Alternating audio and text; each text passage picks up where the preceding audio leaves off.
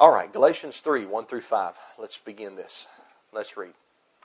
You foolish Galatians, who has hypnotized you, before whose eyes Yeshua Messiah was vividly portrayed as crucified?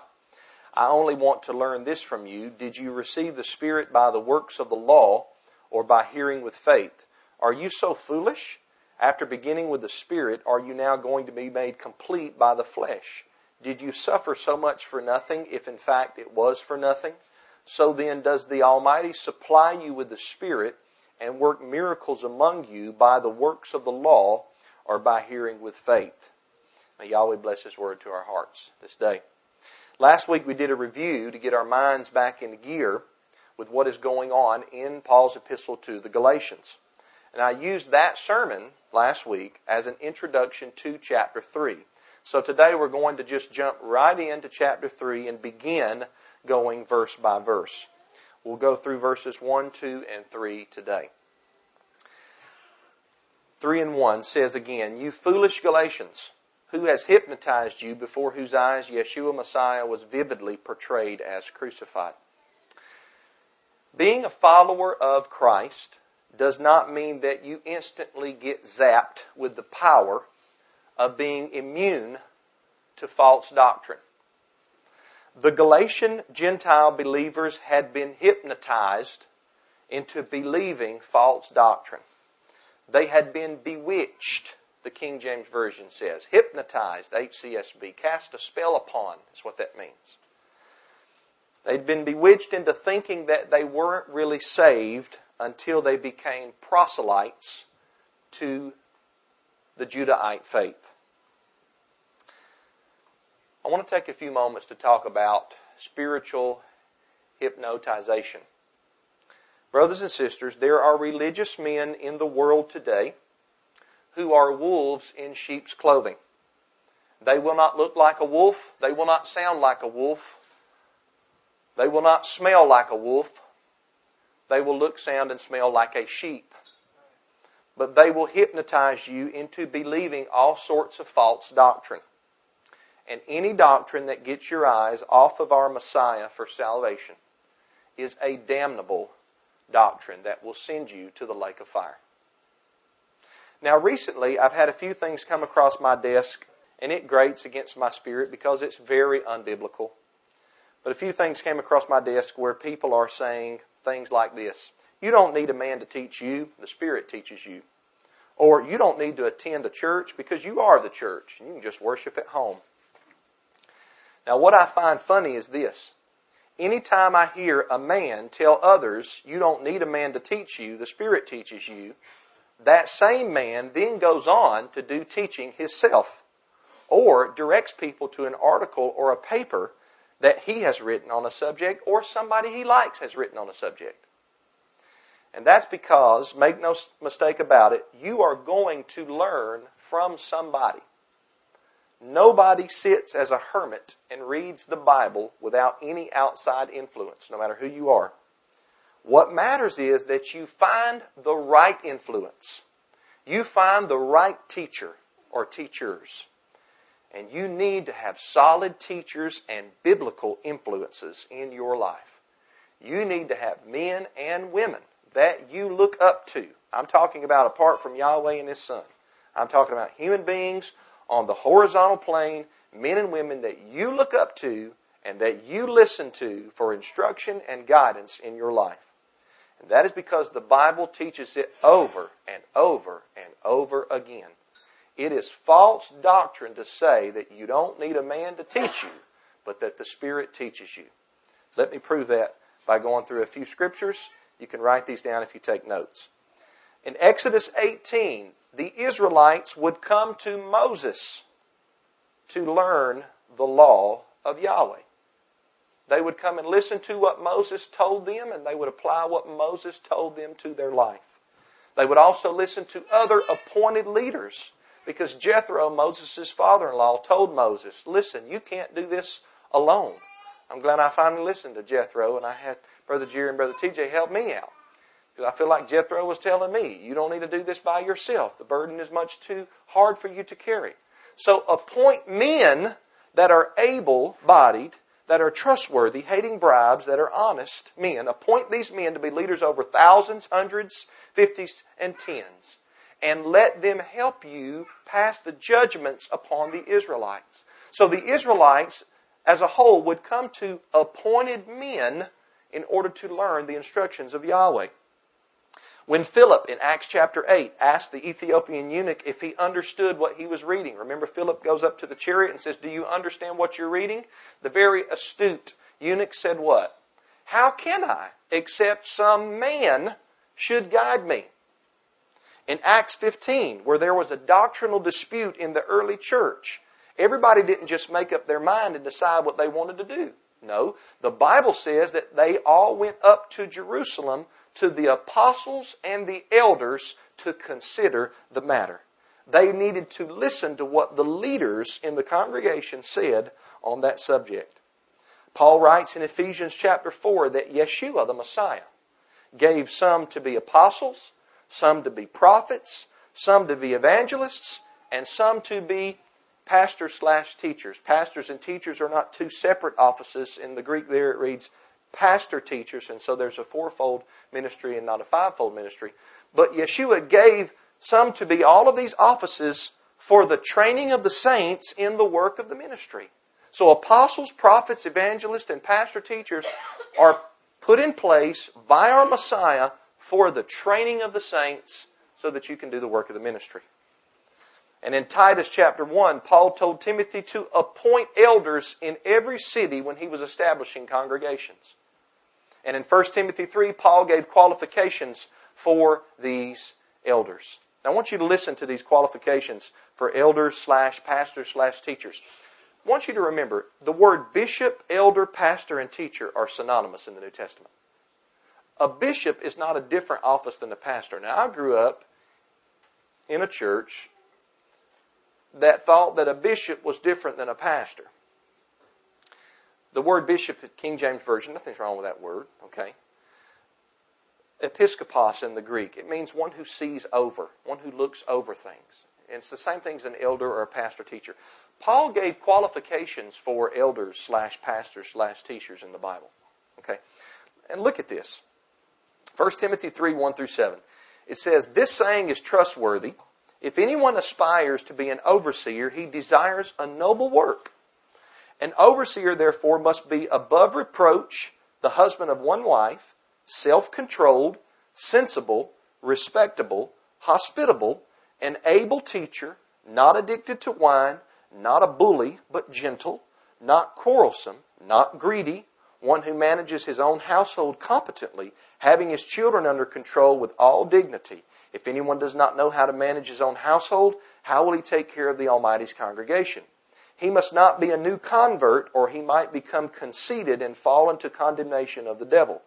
Furthermore, he must have a good reputation among outsiders, so that he does not fall into disgrace and the devil's trap." Now, first off, if a congregation takes heed to these inspired instructions, they will likely weed out the wolves in sheep's clothing that Yeshua warned us about in Matthew chapter 7, verses 15 through 20. You'll weed them out. And that is because no wolf who tries to look like a sheep is going to be able to meet all of these attributes and qualifications.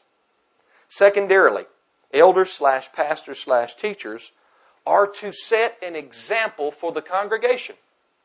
The Apostle Peter says in 1 Peter 5 to the elders there in the congregation, he says, you are to be an example, not a lord, not domineering over the flock, but be an example to the flock. What does that mean? So that they can mimic, so that they can imitate your example. It's a righteous example. Many of the attributes listed in 1 Timothy 3 for the elders are spoken of elsewhere for qualities or as qualities that all Christians should have. For example, all Christians should strive for self-control and gentleness. Well, that's two qualifications or attributes of an elder. But the fruit of the Spirit, two of them, self-control and gentleness. So the elder needs to meet the qualifications so that he can be an example to the congregation. So that they can see that example, that human example, and follow that. The office of an overseer, that is an elder or a pastor, it is not an office that a man sees in himself. I don't believe a man should read that text in 1 Timothy 3 and then say to himself, yep, I meet all of those, so where do I sign up? I need to be an elder. I meet every qualification. I don't think that's what it's talking about. If a man says that, that's likely a man that's not qualified for the job. The attributes listed in 1 Timothy 3 are seen in the man by the congregation or by people other than himself. It is others who will see such a lifestyle in a man and thus will seek for him to be appointed as an overseer for the church as a whole. Now, it is foolish, and this is why Paul says, "O foolish Galatians, who hath hypnotized you, that you are not even able to believe the truth," some translations say. Listen, it is foolish to see people being told not to listen to pastors teach the Word, and then at the same time be told that they need to listen to the guy that's telling them not to listen to the pastors. That's what I saw happen here recently. Listen, saints, listen very clearly. If a man is not part of a local congregation, and if a man does not meet the qualities listed as an elder, pastor, teacher, then he has no business teaching the Bible. Do not listen to that man. What that man needs to do is join a faithful local congregation and submit himself to the elders of that congregation. And if we only submit when we agree, then it's not submission. Submission is most clearly seen when you submit to an authority that you do not agree with. Hello. Amen, lights. Are you with me? The New Testament teaches that there is no such thing as a Lone Ranger isolated Christian. We are called to be part of a congregation of believers. We are called to have elders over us. I'm called to have an elder over me. You're called to have an elder over you. We're called to be held accountable by other people, and we are called not to forsake the assembling of ourselves together as the manner of some is. If a person does not abide by what the Bible teaches us to do here as believers, they will be more susceptible to the outside influence of the false teachers. And in Romans 16, 17 through 18, it says that the false teachers with good words and fair speeches deceive the hearts of the unsuspecting. And it says, Paul says, to mark them who cause divisions among you and offenses contrary to the doctrine that I have taught you, and avoid them. Do you know there are some people you are called as a Christian to avoid? I'm talking about religious people. You're called to avoid them. Now I know that's not tiptoe through the tulips Bible verses and Psalms, but that's Bible verses nonetheless. And the reason I bring this up is because the Galatian Gentiles had allowed certain men to come into their midst after the Apostle Paul had left his evangelistic journey, and these men hypnotized, bewitched, put a spell upon the Galatians into thinking that the spiritual experience that they had happen in their life wasn't real. You're not really saved. You're not really born from above. You don't really have the Spirit. And look again at the end of verse 1. The end of verse 1 says, before whose eyes Yeshua the Messiah was vividly portrayed as crucified. Paul, through the preaching of the Word, had painted a picture for these Galatians of the death of Yeshua on the cross. Have you ever heard a good sermon, and then maybe afterwards you or somebody else said, you know, that pastor, he really painted a picture for us? Well, that's what this means at the end of verse 1. Paul had placed Yeshua the Messiah's crucifixion on display. It was a vivid portrayal. He probably taught Isaiah 52 and 53 to the Galatians. And Paul is saying, look, this has happened to you. You were taught vividly that the death of Yeshua is what secured your forgiveness of sins. The Galatians heard the Word. They had faith in the message. They received the Holy Spirit. But now they were thinking, because of the influence of false teachers, hypnotic teachers, they were thinking they needed to go back and do something else in order to really be saved, or something else to secure their salvation. How foolish this was of them. Paul minces no words. Paul teaches us here in this text that there are times that call for harsh words. Oh, foolish Galatians. Do you know what synonyms for foolish are? Stupid, idiotic, unwise. Oh, stupid Galatians, who has bewitched you? Who has hypnotized you? Paul goes on to say in verses 2 through 3, I only want to learn this from you. And I sense some sarcasm here on Paul. Did you receive the Spirit by the works of the law or by hearing with faith? Are you so foolish after beginning with the Spirit? Are you now going to be made complete by the flesh? I want you to notice Paul addresses the Galatian Gentiles as receivers of Yahweh's Spirit. That means these are Christians.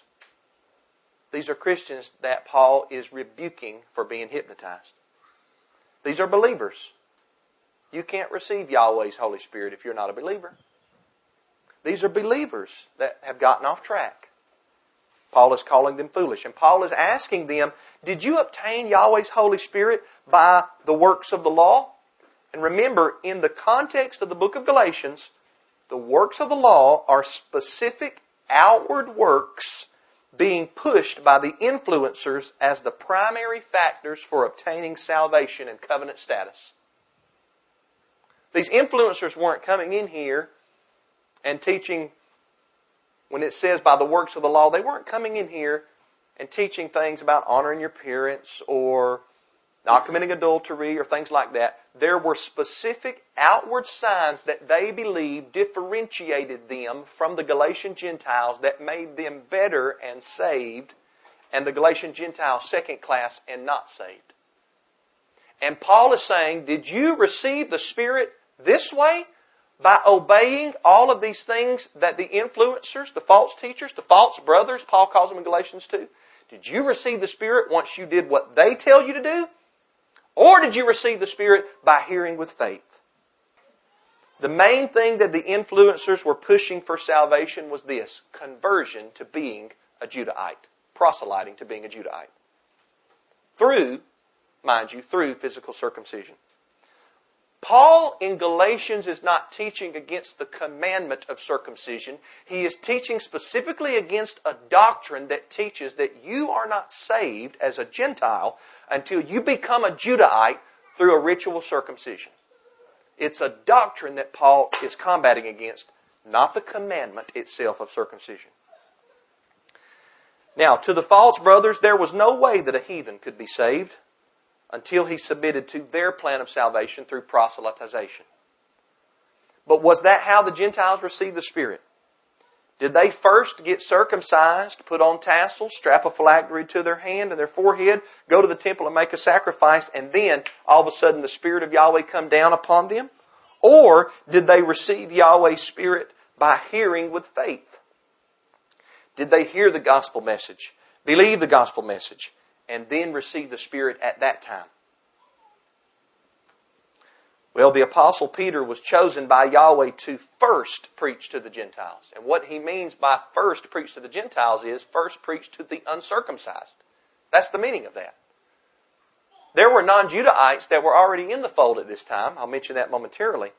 But the Apostle Peter was chosen by Yahweh. Yahweh used Peter as the very first vessel to preach the gospel, the good news of Yeshua the Messiah, to an uncircumcised heathen, as the Judahites would call him. And his name was Cornelius. And in Acts 10, 34 through 43, Peter preached the gospel message. And the Bible tells us in verses 44 through 46 of Acts 10, while Peter was still speaking, the Holy Spirit came down on all those who heard the message, and the circumcised believers, that's the Judahites, who had come with Peter, they were astounded or amazed or astonished, because the gift of the Holy Spirit had been poured out on the Gentiles also, for they heard them speaking in other languages and declaring the greatness of the Almighty. And remember, I mentioned this last week, the reason that Yahweh poured out the gift of languages, which is a gift by which you are given the ability to speak in a language that you have never learned, it's a miracle. The reason the Gentiles, Cornelius and his household, were given that gift was because that gift matched the same gift that was given to the apostles in Acts chapter 2. And Yahweh was showing Peter, the salvation that you obtained and your people obtained in Acts 2 is now being given to the uncircumcised believers in the Messiah here in Acts chapter 10. And proof of that is they got the same gift. That doesn't mean that everybody that receives the Holy Spirit operates in that only gift. Doesn't mean that at all. There are many gifts. There's 9 gifts specifically in 1 Corinthians chapter 12. Gifts of the Spirit. Faith is one of them. Healing. Diverse tongues is one of them. But that's why the Gentiles got that gift. Now, the gift of the Holy Spirit had been poured out upon not just the apostles, but also physical non-Judahites in Acts chapter 2. But the non-Judahites in Acts chapter 2, the Bible tells us, were proselytes. They weren't like Cornelius. They used to be heathens, but they had proselyted to the faith of Judaism, which Judaism is not a bad word. Judaism is a word that means the way of life for the people of Judah, basically the keeping of the law of Yahweh. You can study that in the book of Maccabees. You don't have to take my word for it. The people in Acts 2 were proselytes, and a proselyte to the faith of Judah was a person from another ethnicity or religion who had ritually converted to the faith of Judah through physical circumcision, a mikvah, and then if possible he made a sacrifice at the temple. And they would also adopt the outward signs of the people of Judah, like the beard, the tassels, the phylacteries, and all of those are well and good. All of those are part of Yahweh's law. Nothing wrong with any of those commandments. But what happened to Cornelius was different. Cornelius was not a proselyte. Cornelius had not been circumcised. He had not did the Judahite baptism. He had not offered a sacrifice at the temple. He was a centurion of the Italian regiment. He did not grow up in the Torah. He did not have parents that taught him the law of Yahweh. But he did pray to the Almighty. He did give charity. And he had a good reputation among the Judahites. And his prayers and his gifts of charity had come up as a memorial before the Almighty because he was a fearer of the Almighty to the capacity that he knew how. But he was not yet saved because he had not yet heard the message of the gospel. And the angel told Cornelius, we'll talk about this next week, the angel told Cornelius, I'm sending a man that's going to speak words to you by which you and your household will be saved. So Paul asked them here, did you receive the Spirit by the works of the law or by hearing with faith? They had received the Spirit by hearing with faith, not by the works of the law. That's the whole purpose of Peter receiving his vision in Acts chapter 10. Yahweh had to show Peter not to call any man common or unclean, Acts 10:28. But in every nation, Peter says in Acts 10:34 through 35, he says, of a truth, I now know that Yahweh is not a discriminator, but in every ethnos, Greek ethnos, that's where we get our word ethnicity, by the way. But in every ethnos, he that feareth Elohim and worketh righteousness is accepted with him. That's what Yahweh showed Peter in the vision in Acts chapter 10. So when Paul asked the Galatians in 3:2 and 3 if they received the Spirit by the works of the law or by hearing with faith, they knew the answer. It was a rhetorical question. They already knew the answer. All of them had received the Spirit by hearing with faith. And Paul said it was foolish for them to go back and think that they had to complete their salvation by doing something in their flesh. Are you now going to be made perfect or complete by the flesh? And I believe that Paul uses the word flesh here to refer to the Gentiles converting to Judaism through physical circumcision. Paul is telling them, when you heard the gospel message and believed, hearing with faith, the Spirit came down upon you. The indwelling of the Spirit is the sign that you belong to Yahweh. It is. It's the down payment in Ephesians 1. Brother TJ taught on it not long ago. It's the down payment of our inheritance. The giving of the Holy Spirit. You do not have to follow someone else's plan of salvation. Paul is telling you foolish Galatians, what are you doing? You don't have to change something in your flesh in order to complete your salvation. Now, looking at and meditating on this text has challenged me. And that's because the very first thing that Paul appeals to in the salvation of the Galatian Gentiles is their experience. Now, that's not the first thing I would have appealed to. That's why this verse challenged me. Now, he's about to appeal after this to the experience of Abraham. and the books of Leviticus and Deuteronomy as we continue in Galatians 3. Next month, we're going to spend all 3 lessons on Father Abraham. But that's what Paul appeals to second and third. But first he appeals to their experience. He asked the Galatians, I want you to think about what happened to you. Was it the works of the law, the outward signs of Judaism, that brought you salvation? Or was it the hearing of the word accompanied with faith, hearing with faith? What did you experience? Now, I think that people today tend to get caught in the same trap that the Galatians were getting caught in. And that's because some of us, like the Galatians, were not raised in covenant homes. You were not raised by parents who practiced the Torah. I think that's most of us here. Or maybe some of us were not raised by parents who practiced the Christian faith at all. That's some of us here. That's a lot of people that I know. When you had a change in your life, when the Spirit indwelt you and caused you to desire holy things rather than unholy, did you receive the Spirit by the works of the law or by hearing with faith? I guarantee you received it by hearing with faith. Because that's how everybody has received it. Old covenant and new covenant. We're going to see next month that's how Father Abraham received it, is by hearing with faith. Believing, trusting, putting confidence in what Yahweh told him and promised him. Nobody in here started keeping the outward laws in the Torah and then had the Holy Spirit indwell you. Nobody.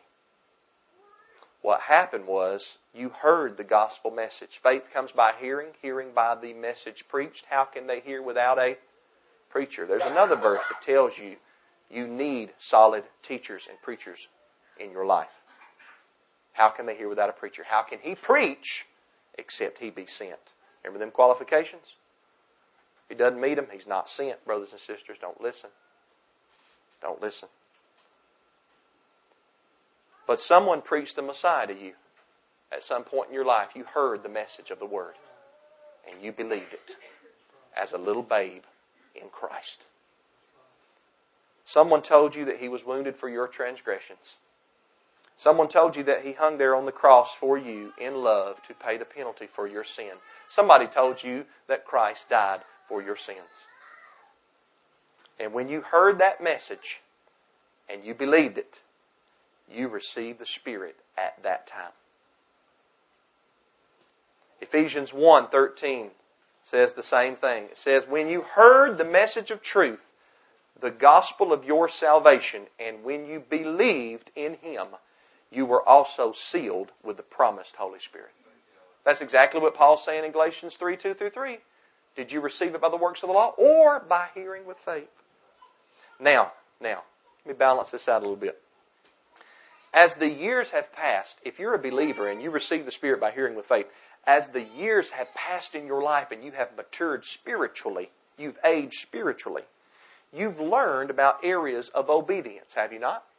Sure you have. Yahweh didn't put it all on you at one time, but little by little you've learned of areas where you are called to be obedient to Yahweh in your life. And you have applied Yahweh's commandments to your life because of the conviction of what? The Holy Spirit that already indwells you because you got the Holy Spirit by hearing with faith. So you're not the same person. You don't live the same way. But the areas of obedience in your life are not what saved you from your sins. Are you listening? Let me say that again. The areas of obedience in your life are not what saved you from your sins. The salvation from your sins happened long ago when you first had your experience of hearing with faith. That's when you were sealed with the promised Holy Spirit. And for someone to come along and try to rip that from you and tell you you must do something in your flesh in order to be saved is distorting the gospel. Paul said, I pronounce a curse upon the man that does that. Galatians 1. Basically what Paul is saying, I'm going to say this for the sake of emphasis, Paul is saying, let that man be damned. if he distorts the gospel message of the Messiah. The gospel is about what Yahweh did for us in His Messiah. That is why you have salvation, and that is how you have salvation. Good works come after salvation, not before. We don't get holy to get Yahweh. We get Yahweh to get holy. We don't change our ways to be saved. Our salvation changes our ways. Don't ever distort the gospel. It is that important. What you believe here is that important that it could cause you to die in your transgressions by trying to say that the gospel is something that it's not. Don't ever tell someone who has had an experience of hearing the gospel and who has received that message by faith that they're not really saved because they haven't done something in their flesh, or because they don't have the right flesh that you think they should have. And don't ever let somebody tell you that you haven't received salvation if you have heard the Word and received it with faith. Brothers and sisters, I told somebody this past week, I said, I believe that we all, as Christians, bear fruit, but what a lot of people forget is that in the parable of the soils, all Christians do not bear the same amount of fruit. And that doesn't mean that the one that bears 90-fold is more saved than the one that bears 30-fold. Now, I believe that there's rewards, and I believe that there are positions in the kingdom of heaven, and there are roles that people play, and there are roles that are already filled that I couldn't have if I wanted to have. I'm not taking Moses' role. I'm not taking King David's role. I'm not taking the prophet Eliyahu's role. But when it comes to the message of the gospel, when it comes to salvation, I am on exact equal footing with Eliyahu, Moshe, and King David. Exact same footing. I am one in Christ with them, even though their role and their position is higher than mine. Don't ever let somebody deceive you and hypnotize you into thinking that you haven't been saved because you haven't jumped through their hoop. If you've heard the message of the gospel and you've had faith. Listen, brothers and sisters, as I close, 4 points. No one deserves to be saved. No one qualifies for Yeshua's blood. No one is pure. Job says not even the stars are pure in Yahweh's sight. No one is good, not even one. Every single person who has ever been saved, Old Testament or New Testament, has been saved undeservingly by grace through faith. Every single person. None of them deserved it. Nobody deserved it.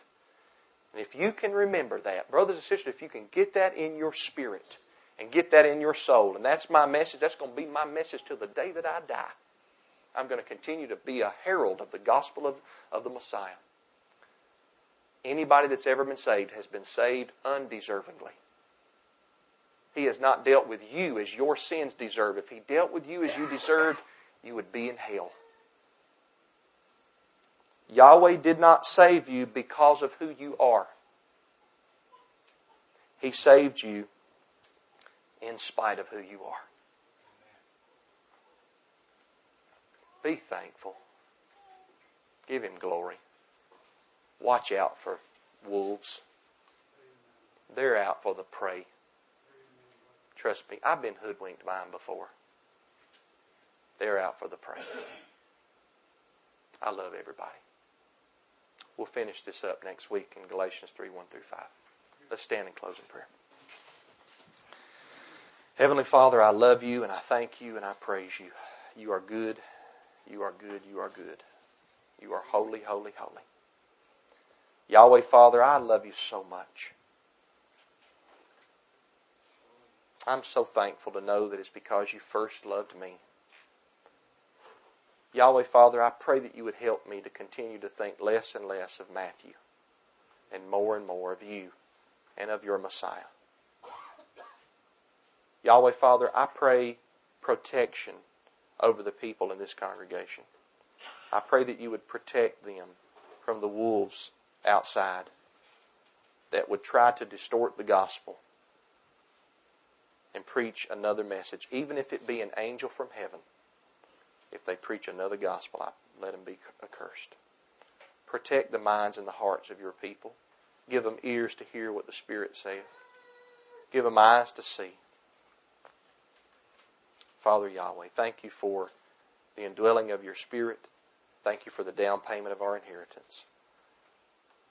Thank you for your word.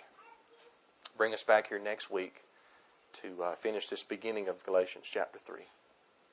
We love you, we thank you, and we appreciate you. It's through your Son I pray. Amen. Yahweh bless you. Shalom.